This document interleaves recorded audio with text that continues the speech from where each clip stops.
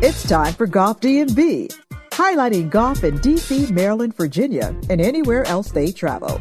If you love golf and like to laugh, Golf DMV is your place. This ain't your stuffy, snobby, boring golf show. It's Golf DMV. Welcome back to Golf DMV, ladies and gentlemen, my little radio show, our little podcast here. The reason I'm saying our little show is because my wife, Sierra, was talking to her cousin, Renika, on the phone as I'm setting up. And she says, Renika says, hey, what's Rick up to? And which she knows me as Rick. She's like, oh, he's about to do his little podcast. That's what my wife called it, folks. And so, little podcast. A little podcast. So, okay. I'm not going to even talk about the IG follows and all the listeners we have every day and on the radio. Right. So I'm not going to tell, I have no reason to feel like I need to impress this woman. Just marry someone who supports you, people. Anyway, let's move on. We've got a lot of stuff to talk about. Vern had, probably a round that would satisfy you for the rest of the year. It had nothing to do with his score at LP. We'll talk about that.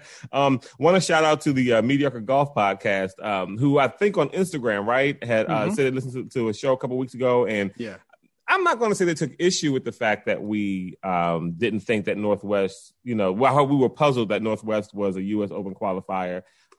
They said they made their case for it, I guess. And so we'll talk a little bit about that in our round at Hampshire Greens. Also, in the introduction, the lady, Tiffany Johnson, says, we talk about golf in D.C., Maryland, Virginia, and wherever we travel. Well, LB's on the road. He's in Louisville.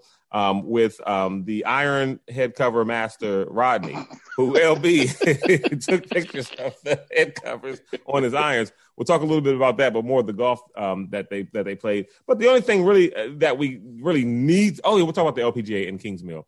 But the only thing we need to talk about today is the big news: Phil Mickelson setting records, 50 years old, oldest player to win a major, winning the PGA Championship.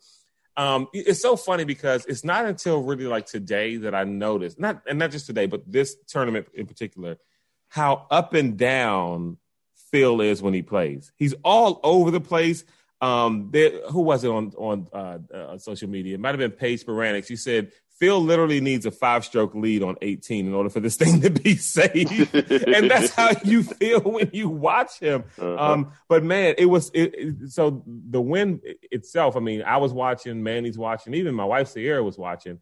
And we're watching Phil and we're rooting for Phil. You see Phil, he's a likable guy, or at least, I always thought he was likable. LB, I don't think you were ever a big Phil fan until recently, maybe the last 2 or 3 years. You're like, you know what, I like old lefty. But it was more so because of what he was doing off the course with like social media and being funny and stuff like that. I couldn't have been happier for him. I was hoping he was going to do it. I'll be honest with you. Before the final round started, I thought that Brooks was going to walk him down or Phil would implode.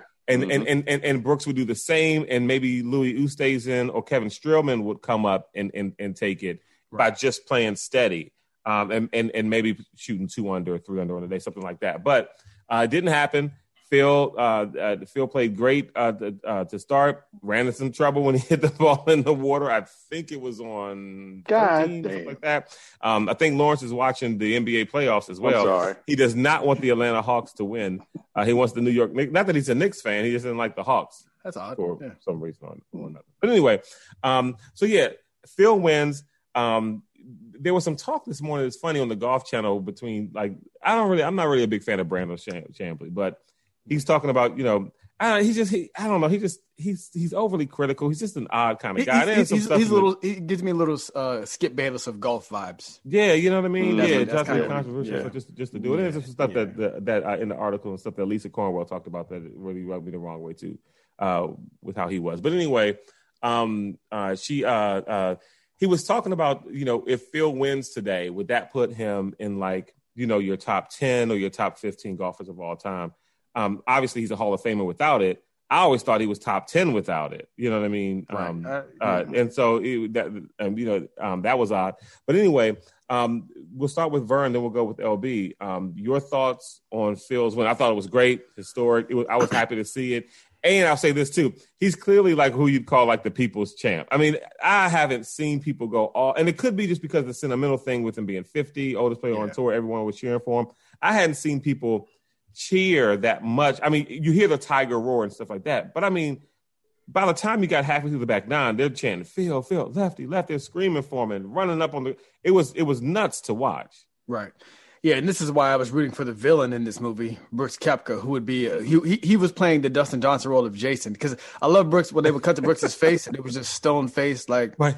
I mean, you don't know if the guy's angry or happy to be here or what the situation is, and I love that. And especially when Phil was taking his time trying to figure out what shot he was going to hit. Oh, you know what I mean? Goodness. And talking to his caddy, it's like Brooks was like, "Will you just hurry up already?" Yes, he just was angry over there. When Phil, and you talk about up and down, like look, game recognized game in terms of being like shaky on the putter. Mm-hmm. Like when he was standing over that putt on what was it, 14 or whatever it was, like on the back nine when he was getting ready to close it out. And he missed. I text you guys, and he missed it. Yep. Like when I looked up at the screen, I was like, "Man, he doesn't look comfortable." Like what? Like something about it. I was like, "He's taking a long time." He almost looked like he was quivering a little bit. And so I was like, "I don't know about this." He hits it, and then it comes up short or left or whatever. I was like, "Yeah, no." Meanwhile, Brooks still just dropping him in the hole. I was like, "Please let him." I wasn't rooting for Phil to. I don't dislike Phil. I also. Right. You know, he's funny, he's a people's champ, all that stuff. But something about Brooks just sort of sitting there back there with his stone face, just ready to just take him out at a moment's notice. I liked it. It made me happy in my soul, and I wanted it to happen. But it is what it is. I do want to call this the AAR PGA Championship. That's what I'm going to call this. Phil is 50 years old. But no, man, another major for him. This makes 6, I think. Is that right? Yeah, mm-hmm. 6. Yeah. And by the way, you know. Unless you follow it and know about the numbers, you know, I would have assumed that he won more than that. You know what exactly. I mean? I was surprised at that too. It is so hard to win on time. It's just hard to win on time. And Brooks is right. Like, it's hard to win majors. Half these guys can't do it, and I can. You know what I mean? I mean, for Phil to only have 6, you're like, whoa. You know what I mean? But anyway, LB, what are your thoughts? The one comment you made about Phil and the crowd and stuff. Yeah. I would. It's almost equivalent to when Tiger won. What was that? He won the last thing. That Zozo. No, when he won what did he win? The Masters. Mm-hmm. Right, and the crowds were all around him. It's that same kind of vibe. So let's not give Phil crowd people so much credit. You know, and I wasn't rooting against Phil per se. I was kind of hoping Brooks would win just because I like Brooks. I like his whole, like Vern says, I like his whole stone face. I'm coming out here to take this from you, Bammers type attitude. We talked about this. Couple of things I want to say about this tournament. One, I'll start with Phil.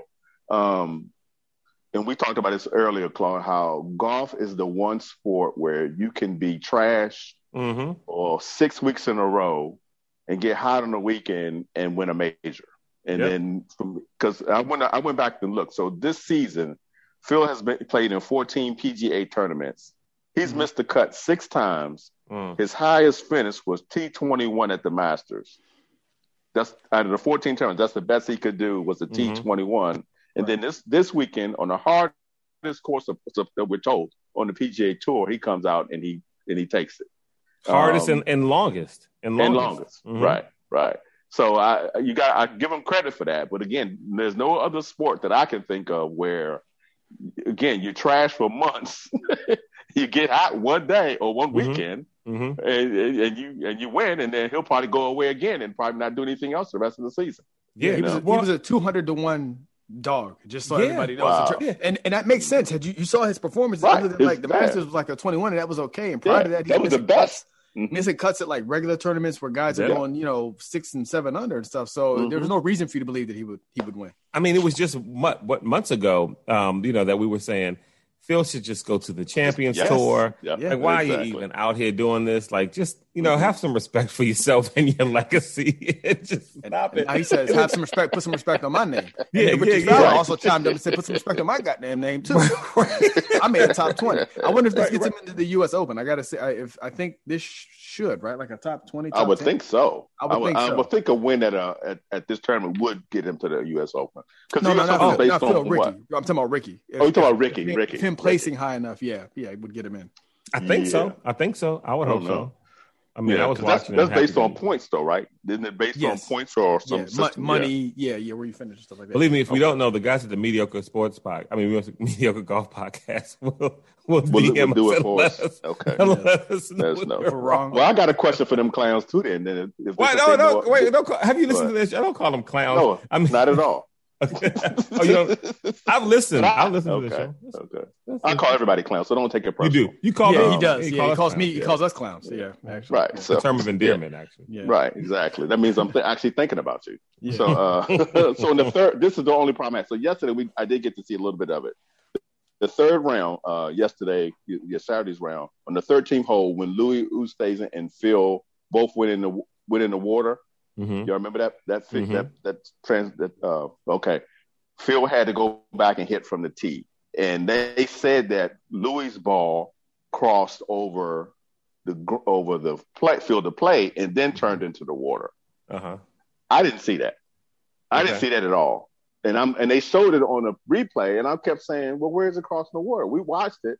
Neither one of us saw it go over the water. I kept waiting for the internet trolls to come out and say, "No, it didn't cross. It didn't cross," because, in my opinion, he should have been hitting again. He should have been stroked. He should have been hitting back with Phil off the tee again and not getting the drop out there in the fairway. And that would have gave him. He'd have been 2 strokes back with Phil as well. But that's neither here nor there. He didn't win, so I'm happy about that. Let's see what else notes I had. Yeah, well, I was hoping. I don't root for him either. He put the ball in the water off the tee in the Zurich thing and caused them to lose. Mm-hmm. Right, exactly. So just quickly, the people who missed the cuts, we got DJ, we got the hated Sergio and Adam Scott. JT missed the cut, as well as the long-haired Tommy Fleetwood. So a lot of guys, didn't do squat on this tournament. Ryan and I talked about this the other day too as well. Did you all like the setup being that difficult for the guys, or do you? Yes. Yes. Okay. That's what.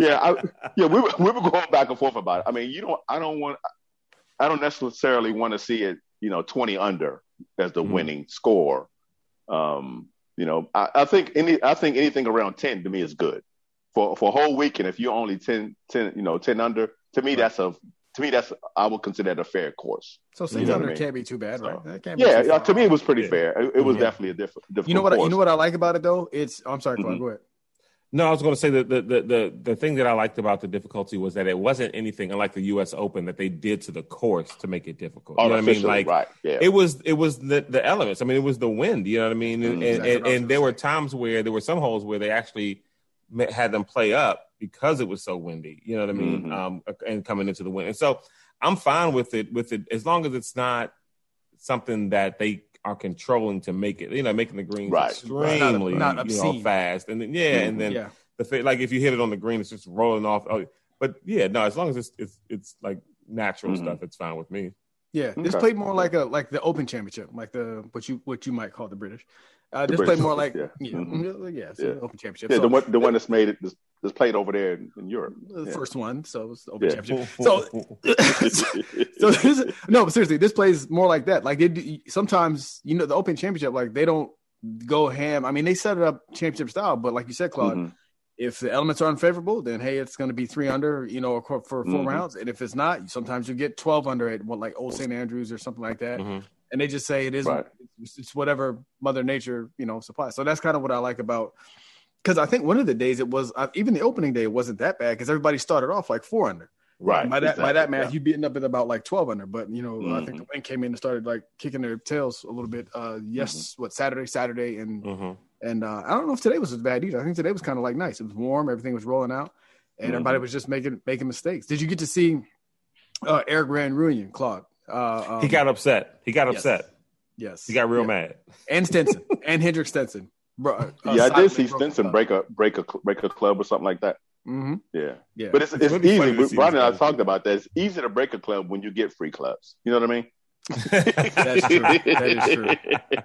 God, if I break this, it's going to cost me another $112. Right. Yeah. I'm messing with this. No matter how much I get, I just sell it. Right. Single club for sale. Yeah.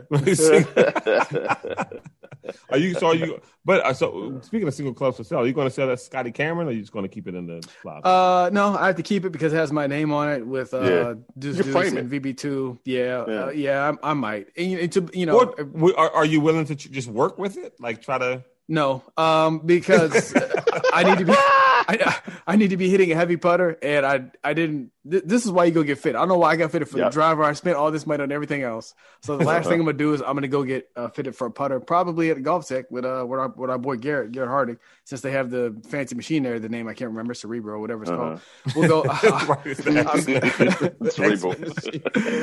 I'll go there and get fitted for. I'm gonna get fitted for a putter before we go to Pinehurst. But I like a heavy putter, and now, Scotty. Will you take the Scotty with you though? No, absolutely not. Absolutely not. The debacle. The problem is I've been hitting heavy putter since I started playing golf, and I just said, "Oh, I want a Scotty because I can customize it because that's me because I'm an idiot." And so I got it, picked it up off the rack, not knowing. I felt it. I was like, "This feels light." Not knowing what effect. I was like, "Oh, well, I put one hand. It'll be fine." No, it's not fine. I was blowing. It explains why I was blowing everything past the hole and missing one for putts and everything else. As soon as I put the heavy Odyssey back in the bag, I kind of went back to normal, which still wasn't great. I was still looking like Phil out there a little bit, quaking and quivered over two footers, but it's better than it was with the Scotty. So the Scotty will just stay in there, and I'm end up getting this other custom putter from this special place in Chicago for like $2,500 one day. Maybe before banding. Yeah. After I get fit. Right, after you get fit. Right. Yeah. Did you guys see? Well, I know you saw because I sent the link on the Instagram thing. So that Phil talking about his keys to success. He says like C squared plus that was passing coffee plus bombs and I mean this is why you root for Phil now. You know what I mean? Because he does stuff like that. I'll tell you one more thing about this. We were sitting at dinner and we was right as Phil was winning, and I told Rodney, I bet Tiger's at home like, God damn it, where's my weights? He's doing push-ups and doing some sit-ups and trying to get his stuff back out there. Well, because oddly enough, I mean, all the talk had been, how many, and it's because he's so close to Jack, how many, will Tiger be able to catch Jack when it comes to the majors? Right. And, how old will he be when he gets it? Will he ever get it? And no one talked about Phil winning any other majors. Yeah. I mean, we talked about him not even playing in any other tournaments. Like, he's just on the Champions Tour. He's just hit the League Corso. Not so fast for him. Not so fast, my friend. And so I mean, so congratulations to Phil. I'm happy for him.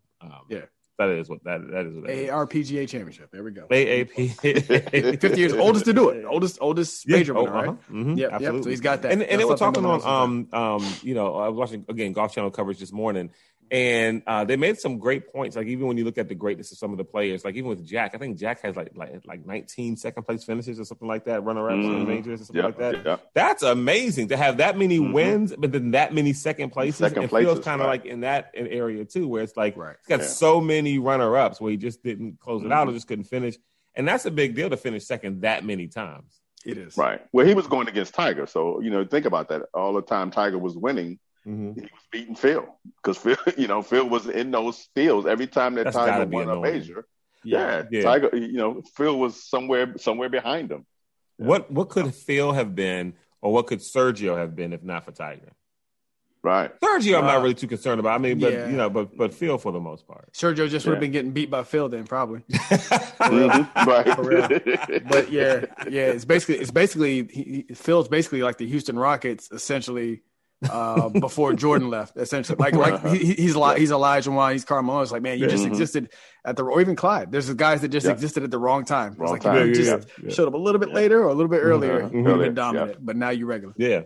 Like, thank goodness Isaiah Thomas and Magic and them got in a little early before Jordan started dominating. He got his two, and he was out. I think the whole thing about greatness, like, I mean, people want to compare players, and I don't want to get into any like kind of other sports, but when you think about it, where they talk about, Jordan and who was better, when you're talking about, well, is LeBron on Jordan's level? Was Kobe on Jordan's level? I just don't think so, because once he got rolling, the question every year, once Jordan got rolling, the question was every year, who were going to beat the Bulls? And the answer was nobody. You know what I mean? Like they were going to, and then when Kobe got rolling, the question was who's going to beat the Lakers? And there were plenty of years where it was Tim Duncan and the Spurs beat the Lakers. They did have a run. In the West. They had a run. Someone else had a run during your prime winning time, basically. Right. You know what I mean? Right. And same thing, with LeBron. Like the question would be, who's going to beat LeBron in the Heat or LeBron with the Cavs or LeBron with, And some years no one can, and there were plenty of years where someone did. And so, that's again, golf's different, but when you're talking about it's dominance is what it is. It's not how great you are as a player. It's dominance. One thing I thought today, I don't want to derail anything, but just no, that's fine. When you talk about golf and everything. So I played LP today, Lake Presidential, which we can circle back to later. But basically, for those who don't know, this is a course I've struggled to beat. It's my home course, It's a course I've struggled to play well at. It's my home course. And I was just standing out there on the first hole, and I was thinking, you were talking to LB about how golf is different. I was like, you could never – we know you can never win at golf. You can never win at golf. Even if you went out and shot 50 – there was an Instagram popular thing that went around where a guy shot 59, I think. He made an eagle and he's cheering, jumped in the water. It was great. But the next day he could go out and shoot 78. Exactly. You can never win at golf because unlike those other sports, Claude, your opponent is immortal. Right? The bunkers are always the bunkers, the hills are always the hills, rough is rough, the length is the length. It doesn't sleep, it doesn't do anything. Every time you go out, it doesn't take a day off. Yeah, exactly. I had a good day today. Cool. Yeah. It's gonna be here tomorrow. You will never win. And the course is never less than what it is. Never. It's you can't catch the course on a bad day. You can only catch it if you're having a good day. Immortal. Because the course is it is what it is. It's as good as it's going to be, and or as bad as it is. Yeah. Exactly, and that's what I think is cool about it. Your opponent is essentially timeless. I mean, they say it's yourself, but if you're going up against the course, you can't. It's it's like cool. You had your best day today, and gets me cool. Come out tomorrow, I'll still be here. So it's just something I thought about looking at your first long. I was like, I've been doing this for 10 years with LP. I was like, why?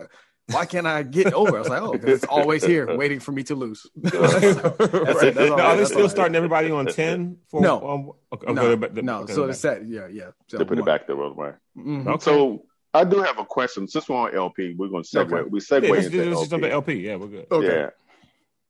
I really would like to play LP from a tee box forward than what we normally play. So for everybody who's listening and may not know what LP is, it's Lake Presidential, Upper Marlboro. Lake Presidential. Yes, in Upper Marlboro, Maryland. Yeah, right. Beautiful. We normally play it around the 6,000 yard mark, right? That's what we normally play. Yeah, that's what we normally play. If they have a 5,000 yardage, I would like for us to play it at that yardage just one time. Tell us why. Tell us why. Just one time. Tell us why. Because the people listening don't know the context behind this. Why I'm sighing and looking away. Okay. Go ahead and tell us why you want to play. Okay. So, because I want to see what our scores would be by comparison. Okay. Because I'm gonna segue again. So every time I come out here to Louisville to play with Rodney, Rodney's the guys that he normally played with, his group are older men. 3 of the guys are older in their 70s, mid 70s. So we normally play wherever they play from, and they play up front, right? They play the other day. We played, and don't hate me. They play from 48 and some change. It's almost 4,900 yards. Okay. We played from that. I shot a 78. Okay. Okay. The last time I was out here, we played from 5,000 or 5,200 or something like that. I shot a 74. Okay. And it was so much fun.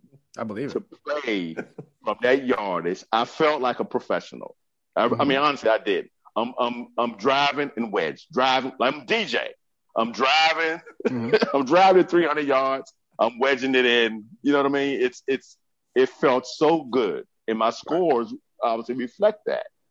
I would like to do that at a normal. I'm gonna say normal, but of course that we normally would play in the DMV that we have history with, particularly LP that's been kicking our ass. I take that back. It's been kicking my ass. No, me too. You know what I mean? I've never had a good round at that course. But see, I would like a little get back.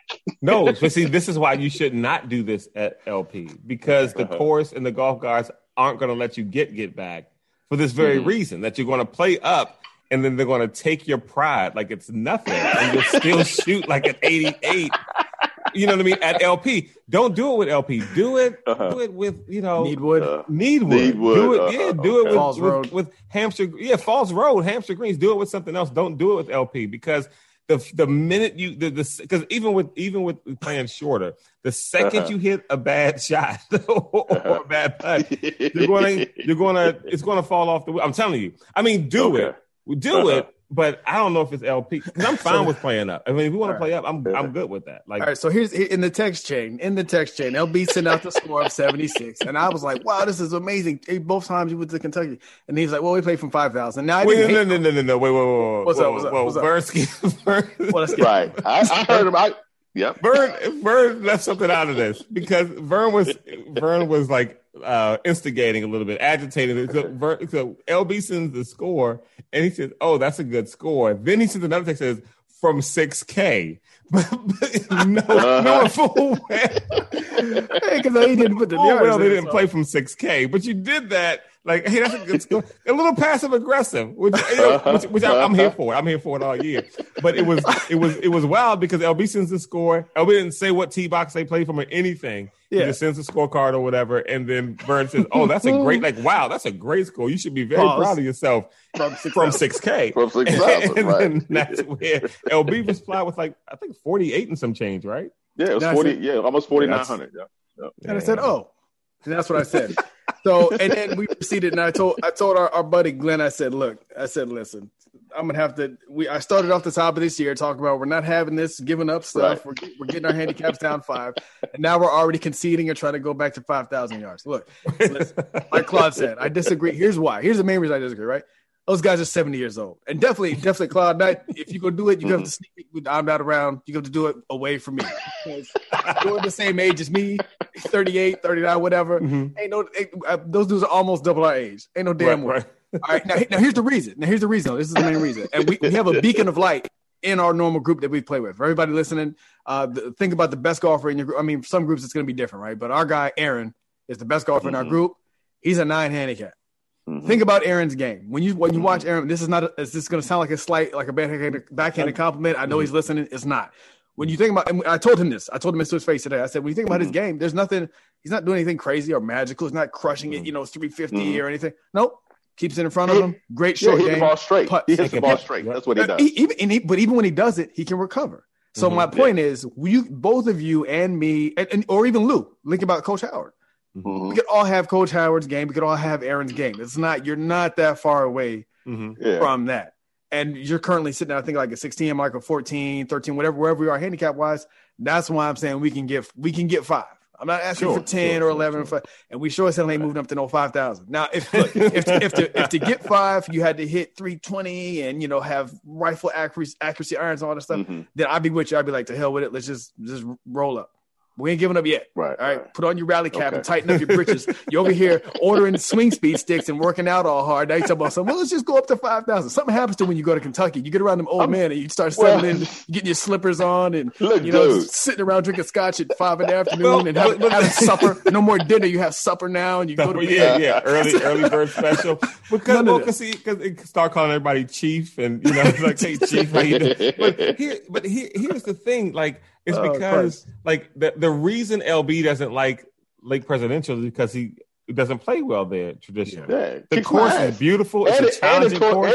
And it tore the ligaments in my wrist. Yeah, the course tore the ligaments in his wrist. Right.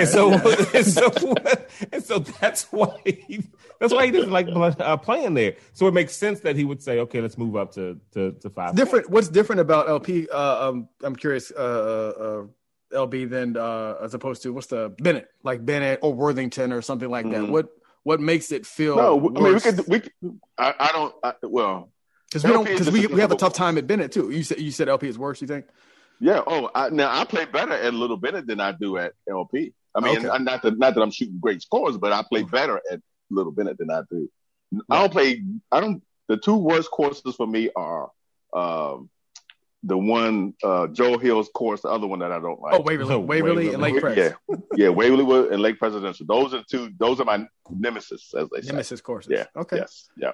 Well, you're gonna feel all the more better when you put up an 85 from 6,000 yards at those courses, as we will do. Because again, we can all have Aaron's game. We can all have Coach Howard's game. I'm with you on this. I'm with you on that. I'm with you on it. Like this. Yeah. You're not far away. I mean, Claude just put up an 86 at Hampshire Greens the other day. What's up? Okay. Yeah, that's Hampshire. I mean, We all have played great at hamster greens. There's nothing unusual about hamster greens. Oh, okay, all right, okay, Claude. I'm sorry, just trashed on you. Just saying, you know. I guess we'll see I about this 80 something. I've shot in the 80s multiple times at hamster greens. We ain't saying nothing. Okay, cool. All right, cool. Okay. All right. Well, now you definitely playing from back there now. And you want to move the 5K for what? Since none of these courses. But I will say this: I was putting in some of my scores from the U swing round there, and I didn't realize it. So I shot at 83 at the Links of Shaladon in August of 2020. Yes, I told you that. I don't you remember the one you forgot. You did tell me that. I said that when you set a record for, like, I think that was your new low. 83. Yeah. Okay. All right. Yeah, we're not moving up. Because first of all, for me, even if I moved up, I still got to putt. You know what I mean? Like, and for me, putting has been my thing. You know what I mean? Right. I've gotten a little better, but putting has been my thing. You know can't be under 40 playing from 5,000, Claude. Like, right, yeah, come on, we can do it. We can do it. Well, I will tell you this: this course we played the other day, I did get I drove 2 greens for playing up front, so it made me feel like how you probably feel when you drive greens. I'm assuming. It does feel good. It is fun. It is fun. I admit. Nice. So one quick thing, speaking of LB, and I want to LP, I want to get to what you were talking about. Since we're talking about tees, we played around at Hampshire Green. Glenn, Vern, and myself had a good time. It was a Friday morning, getting out. Weather was great. But the 2 groups that were ahead of us, and by 2 groups, I mean there was one group on the front nine that was ahead of us, and then I think this group that was ahead of them let them go ahead of them on 10, and so now the group that was in front of them, they just basically switched places. Yeah, all these 2 groups, they were, except for the female who was in 2 groups ahead, everyone was playing from the wrong tees. Yes. We played from the green, they were playing from the blues. Yeah. And they weren't, for the most part, driving the ball past the rough to get into the fairway. For a reference point, for anybody who doesn't know, basically we were playing from 6,000, and the groups behind us were playing from like 64, 65-ish. Stop it! Just and stop. Had no business. No business. And again, I say this all the time. If I could restart my whole golf career, the first thing I would do, I would take lessons, and then number 2, I would play up from the front tees. Like, that's what I would do. Yeah. What's the problem? Why, when they see these, gold or blacks or wherever the tips are, then the next one up, that's where people want to play from, and they can't get the ball in the fairway. Like, it doesn't make sense to me, and they just wouldn't move up. They wouldn't move up. Yeah. It's a. I try not to judge other golfers, but this one is a pet peeve of mine when I'm watching the group either in front of us or sometimes I'll see the group behind us on the tee box or just a random group, and it's like, oh, look at them, they're on the tips. Happened today at LP too, on the tips, and then they hit and they're like at the very edge of the fairway maybe, right. And then 2 of the other guys are like in the fringe. It's like, well, what do you like? Right. I guess what I don't understand is that at no point during the 18 rounds nobody says, I don't think we're doing this correctly. And they talk in I think the USGA or like the golf clubs. We'll just say it's the USGA, like the Golf Associations of America. Back when they had that, remember that play up movement when they were trying to speed up the game. They talked about how basically they said, look, whatever your playing ability, you should have about, I think 100. That's what the 150-yard marker. You should basically be able to hit to that. If you can't, if you're hitting, on a par 4, hitting a driver, and then you have like 230 in, you need to move up. You know what I'm saying? Yeah. So I mean, honestly, people, just be honest with yourself and just move up. I mean, listen, you're paying for the round. You can do what you want to do, but you'll find it more enjoyable, I think. 100%. Wherever you can get to or pass by a bit that 150 marker, that's where you play from. And I wish I out of our way. Yeah, exactly. And I wish I could be. I had like a show. I don't know, celebrity, maybe had money, because I would just be a jerk. Just go up in the court, like when I see people doing that, just ride up to their group and be like, "Hey guys, I'll pay for all your rounds. We're all gonna move up to the red tees, and I will cover all your green fees twice if you break 80." Right. And I guarantee most of those folks won't even break 80. They won't. Yeah, break 80. Probably not. I was like, oh, sure, 85. It's like, oh yeah, because you're trash. So go ahead and move back maybe one set. Yeah, not ladies tees either, red tees, because we did see. I don't think we told you this, LB. There was a young lady. So the group in front of us was playing slow and they're drinking and they're having a good time and maybe whatever. They got the cart girl, right, Claude? They stopped and started talking to her and chatting her up, and I'd never seen this before, and so we were like, we're thinking it's the usual, like, oh, pay attention to me. Cute. But yeah, exactly. But then we get to one of the holes basically, and they have her tee off. Well. So what ended up happening was she's driving down. She stops at them to see if they want anything from the cart, and we can see them. And suddenly, I just see her buck a U-turn and drive up there with them. And I'm like, I wonder what's going on over here. Yeah. And so we get up to the tee box. She takes one of their drivers. She puts the ball in the ground. She, takes this practice swing from their tee, crushes it. Wow. Crushes it. And I see a few of them giving her some money. And so when she came back down, I said, I hope they paid you for that lesson you just gave them. She said, oh, they did. And she showed me the little money and kept driving. Yeah. Because she played. You know what I mean? So, not women's tees. I mean, it's just forward tees. Yeah. It's just anyway. Yeah, play for we had fun at the Hampshire Greens. We did. Let's talk about this round of LP. Well, speaking of Hampshire Greens, another thing we noticed, there's just several holes on Hampshire Greens that Northwest just doesn't have. And I don't mean to keep harping on this whole thing, but we talked about Northwest as a U.S. Open qualifier, and we said that the only way I can see it is if they made the greens super fast, grew the rough super thick, had some funny pin placements. Right. People got to play from, beyond the tips. You even got to move the tips further back. Mediocre Golf Podcast brought up the fact that it's such a long course, 7,400 yards, Little Bennett, Hampshire Green. They're not anywhere near that long, which is true. But I'm just thinking on the level of people who could actually qualify for a U.S. Open, length at a generally straight, wide open course is not the problem. You know what I mean? Like, right. They all could probably hit far enough to where it would neutralize that 7,400.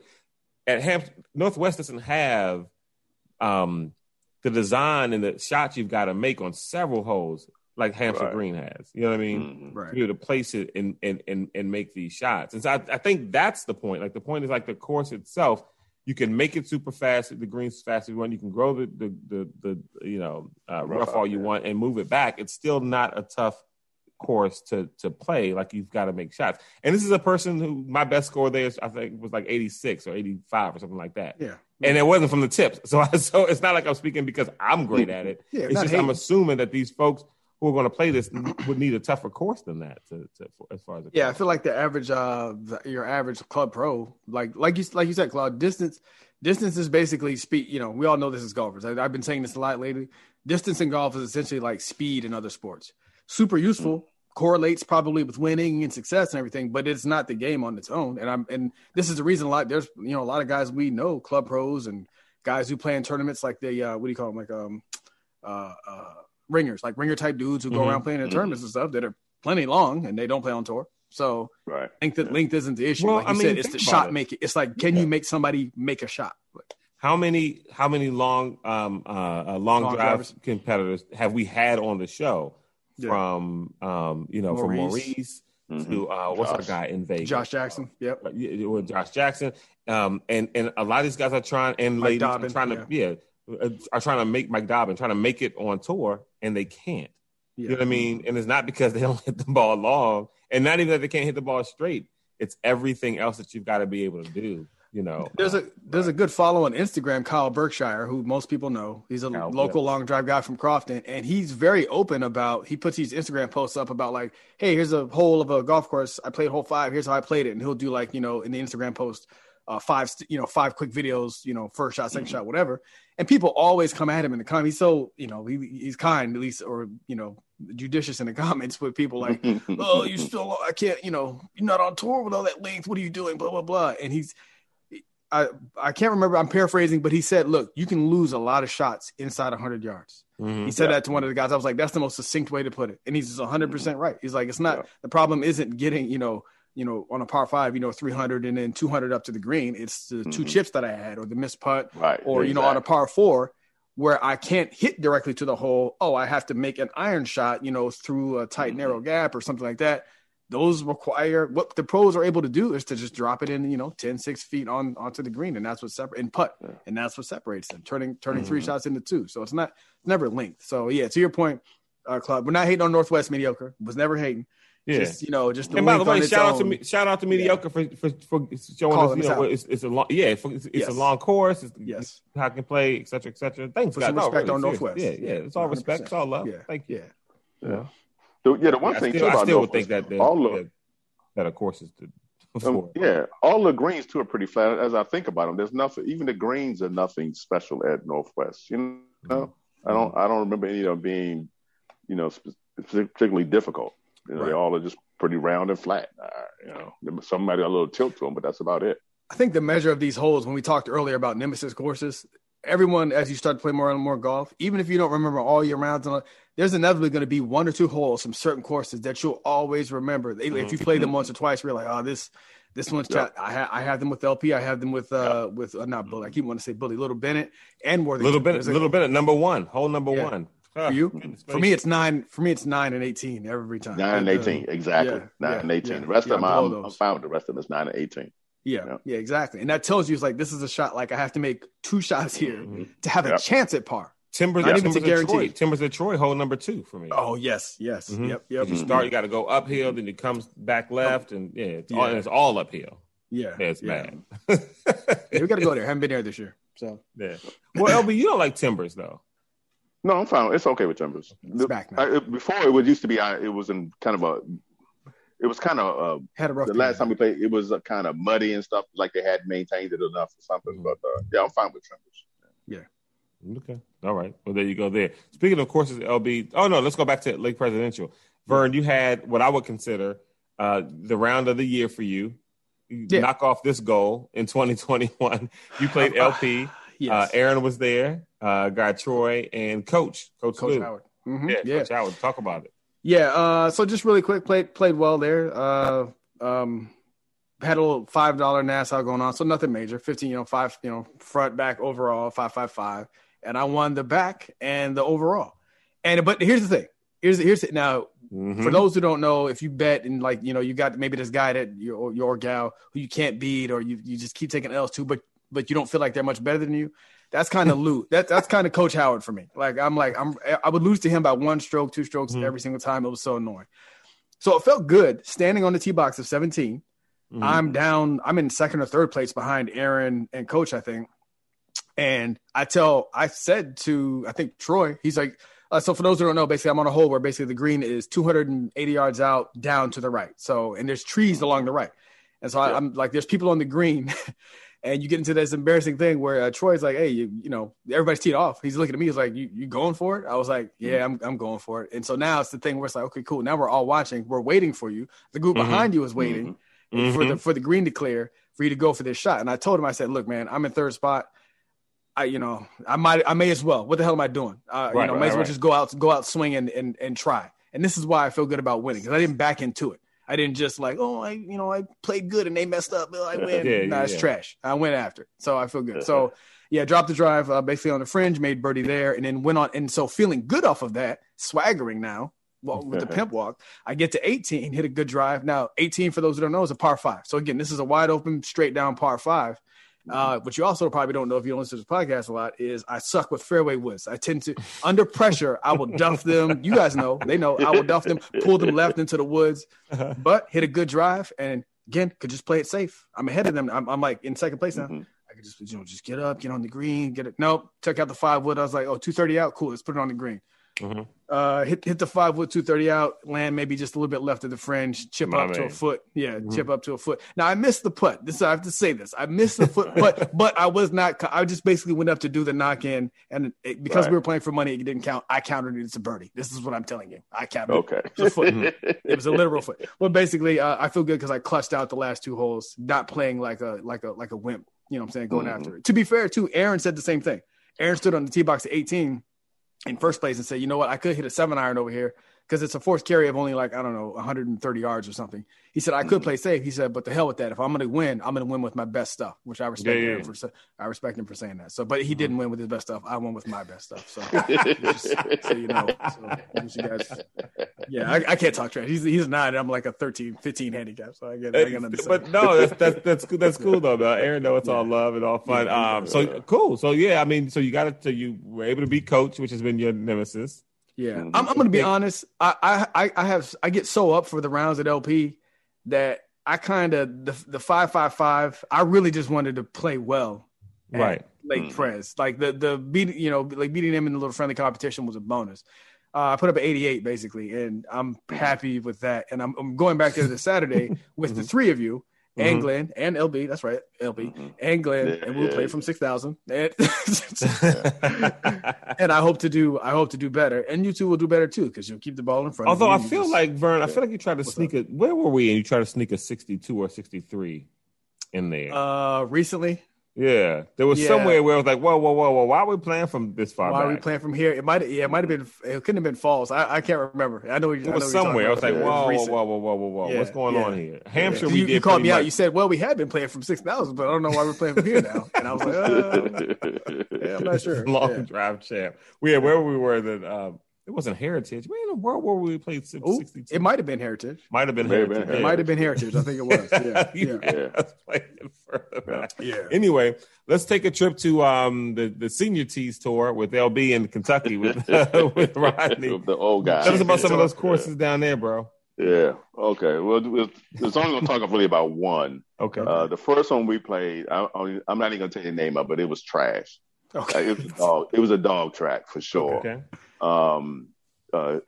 James, who is one of the 70-year-old guys, had set this one up to go play out there. And Rodney lives in the outskirts of suburbs of Louisville, but this place was like another 45 minutes into the hills of Kentucky. You had to drive 45 minutes to get to the trash?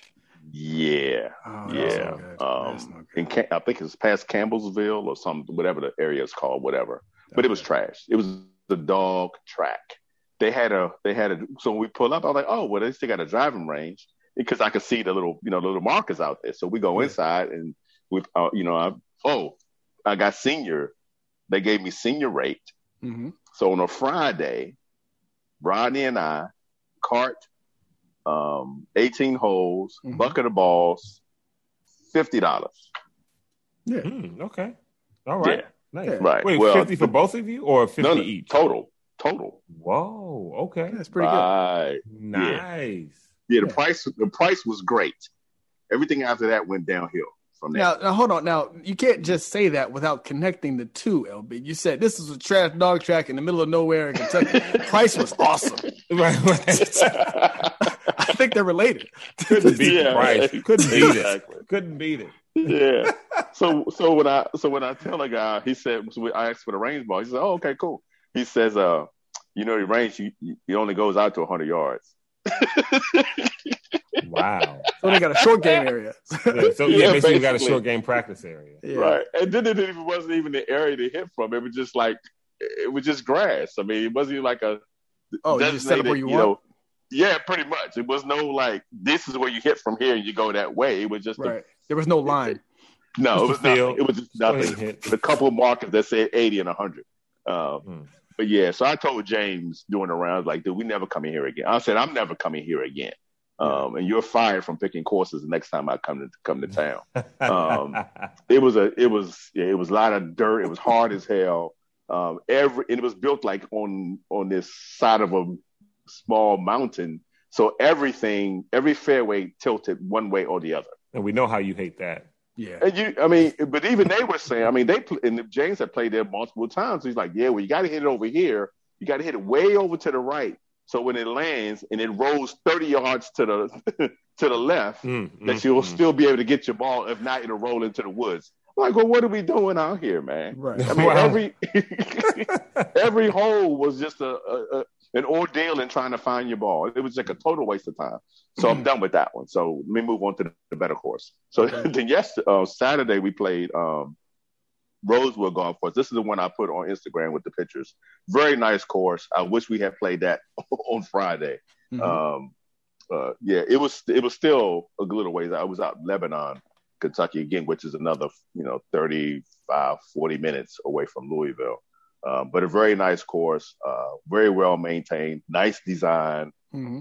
Next to a cow farm, so you could hear the cows mooing in your backswing. But that was kind of cool, though. Mm-hmm. But a very nice course. So it was 6 of us. So when we started out, they was like, well, we'll just all play together. I'm like, 6? They were like, yeah, we can do that. I'm like, I don't think you can do that. I was like, no, it's fine. Like, okay, I'm a visitor.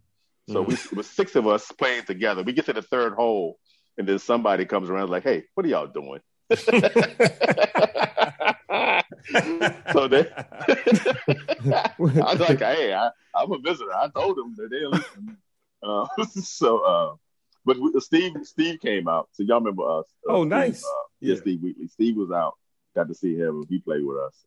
So yeah, very nice course. And again, that was my 78.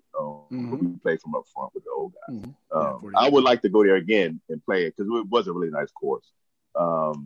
The other course we played today, whose name the next time you play it, will you play from further back? Or are you still going to play 48? Yeah. So what I found out too afterwards was James, who was in his 70s, he doesn't really care about where you're playing from. It's one particular 70-year-old guy named Russ, who was the stickler about where we play from. So I just said, oh, okay. So just next time we just want to invite Russ and we'll be fine. So it's pretty simple. I'd say I solved the problem already. So the day we played another course, which is even better than the course we played than Rosewood. Okay. It's called Neville. And I'm sorry, I don't have the name written down. It's called Neville something, but it's a link style course. Right. All the homes around it, you will make you feel like you were in Potomac. I mean, really? It was really, really, okay. I'm talking, 1+. I mean, in Kentucky, I'm not to say that they don't have $1 million homes in Kentucky, but very, very nice, solid brick mansions surround this course, link style. The only problem I saw with it was there was a liquor shade. I mean, there wasn't a tree to be seen at all. Is it called Neville Mead? It got pretty hot to the. Yes. Yep. Yeah. Thank you. Okay. That's it. Beautiful course. Beautiful course. We only got out to play 9 today. They were having a golf week amateur tournament there today. So it was pretty crowded and we can only get this tee time. So we only played 9, but it's a beautiful course. And I do want to go back and play that one. It's in really good shape. Nice design. I did take a few pictures that I will post. Okay. It looks nice. I was looking at it on Google. It was a very nice course. So I definitely want to go back and play there.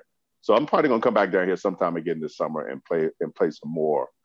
We've decided we're not going to do 3 rounds like we tried to do this weekend. We're going to do just 2 rounds. Yeah. Because I basically got off the plane. Rodney picked me up, and we stopped by the house briefly, just unloaded some of my luggage, and we went straight to the course. So we're not doing that next time. I'm going to give me some downtime before we go play.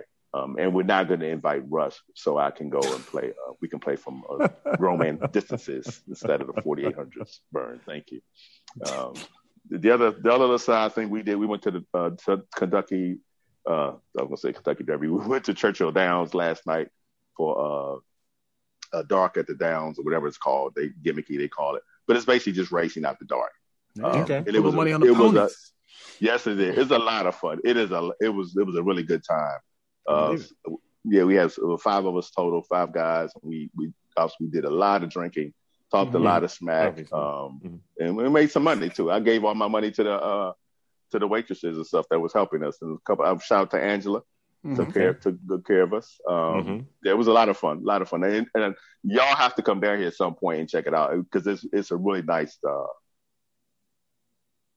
It's a good time down here. Good food, good bourbon, good whiskey, and that pause, folks. Go ahead and tell us. So, what's the score? Atlanta. What do we got? What's happening? Because you're clearly watching the NBA. What's happening? Atlanta and. It's over now. Yeah, Atlanta. Atlanta upset the Knicks. That's over. I don't like Trae Young, so I knew it. I knew that's why you didn't like Atlanta before you said it. I knew that's what it was. He's too young and flashy, and he does too much stuff, and I don't like it. Hold too much mouth, man. Just play some ball, man. I don't need to hear all that yapping and stuff. Just score the bucket, give the ball to the referee. Get the ball to the referee, go back there, play defense, man. Shut up. So yeah. But yeah, great trip, man. So tomorrow morning is the APGA tournament at Valhalla. I did reach out and talk to the GM at Valhalla, and he welcomed me down. So hopefully I'll get to see him, and as well as see some of the players, and hopefully get. I'm gonna try and do some interviews. I don't know how that's gonna work, but I'm gonna try. Just hit record on your phone. You know what I mean? Ask voice recording. Good questions. Just talk to him. Yeah. If you can help to accomplish. Talk to the GM at Valhalla too. Interview him. Put him on the show. We'll air it next weekend. Next weekend, or whatever. And we'll see how that goes. So we do that tomorrow morning. It's they tee off at 8:30. The first one's at 8:30. The last one's I think is at 10:30 tee offs. And I have a 5:55 flight home. So looking forward to that. Okay. Yeah. Cool. Yeah, it's been busy the whole time. It's been busy. I was out fixing. We worked on Ronnie's pond. They got a pond out back. And we worked on the pond today. So, yeah, it's been a good trip. I enjoyed it. And you guys got to come check it out sometime. Yeah, we should. We definitely should. A quick. Anything on the LPGA Williamsburg? I know Moria was. Yeah. My girl did not win. Yeah, my golf boo, Moria. She came in second place. I think she was at -11, and the winner, whose name I can't remember or pronounce, she finished first. Missed the cut. Our girl Mariah Stackhouse missed it. The cut line was at +3. Mariah was +6. Aria Jachanagarn was at +5. She missed it. Paula Creamer +8. And Cheyenne Woods was +11. So she missed the cut. Man. Surprise. There you go there. A quick shout out, I guess thoughts or, as PTI would put it, happy trails to Arthur Hills, golf course designer. We know his son, Joe Hills, who owner Blue Mash and Waverly Woods, both two courses that are Arthur Hills design courses. I'm just looking up stuff. I mean, he's designed over 200 courses, all over the country, really all over the place. And in the world. All over the world. Reside close to Columbus, Ohio. When I saw an article or something on him in Golf Week or Golf Magazine almost 2 months ago. And when Lamar and Jamar, the guy who, picks his putts up when they're 8 feet away from the cup. Jamar and Lamar, when we were at Blue Mash for that round in the wind and rain, I had talked to Joe about that piece. He said, he's still kicking strong and holding it together there in Ohio. But he did pass away. And so shout out to Joe Hills. Hope you and the family are doing good, bro. And, in this time and your dad's legacy is what it is. Shout out to him. Yeah. Rest in peace. Condolences to the family. I didn't know until I went to his Wikipedia page. I didn't know he designed as many as he did. Neither did I. And I think the best, one of the best opinions I heard was our guy, the Boss Golfs, when I played with him at Waverly Woods, one of Arthur's courses. Boss has been everywhere throughout America playing like all these courses. And he said he's never, he said Arthur Hills design course never disappoints. He said, some of the other guys, it's like, we got highs and lows. We got these ones you got to go see, but you can avoid these ones. He said everywhere he's been, if he finds like, this was designed by Arthur Hills, it's automatic. He can book it. He knows it's good. So he's got a really solid legacy. And when we talked earlier about golf courses being immortal opponents, he's got a solid legacy of designing really well-crafted immortal opponents for golfers that should be kicking the butts of golfers for years to come. So sad to see him go. Yeah. His wife was involved a lot. She actually was part of the design team as well in some of those courses too. I didn't know. Yeah, I didn't know. She wasn't just a side figure. She actually had a prominent role in some of those courses designs as well. Oh, like Alice Dye, like with PB Dye, I think. Okay. Yep. Awesome. Yeah, good shout out there. That's all I got tonight, gentlemen. Anything else we got to cover? I think we're good to go. I think we're good. I just want to I give a shout out too to my friend of mine, Lori and Jeff, attended the PGA Championship in at Kiwa Island, and they were down there. So I'm supposed to be getting a trinket back from them from the tournament. So nice. I'll be looking forward to that. There you go, folks. That'll be nice. Buy them something expensive, something to remember. Hopefully it's one of Brooks LB's quilt hats. Right. Brooks Kepka, I'm sorry. Yeah, it was a weird design with the hats and the not a great one. Yeah, that was what is he doing? Stuff he had on. Yeah. Well, who knows? But again, like Vern said, if they pay you $1 million, you wear it too. I would. Wouldn't complain about it at all. Period. Anyway, it's Golf DMV, folks. We'll be back next week.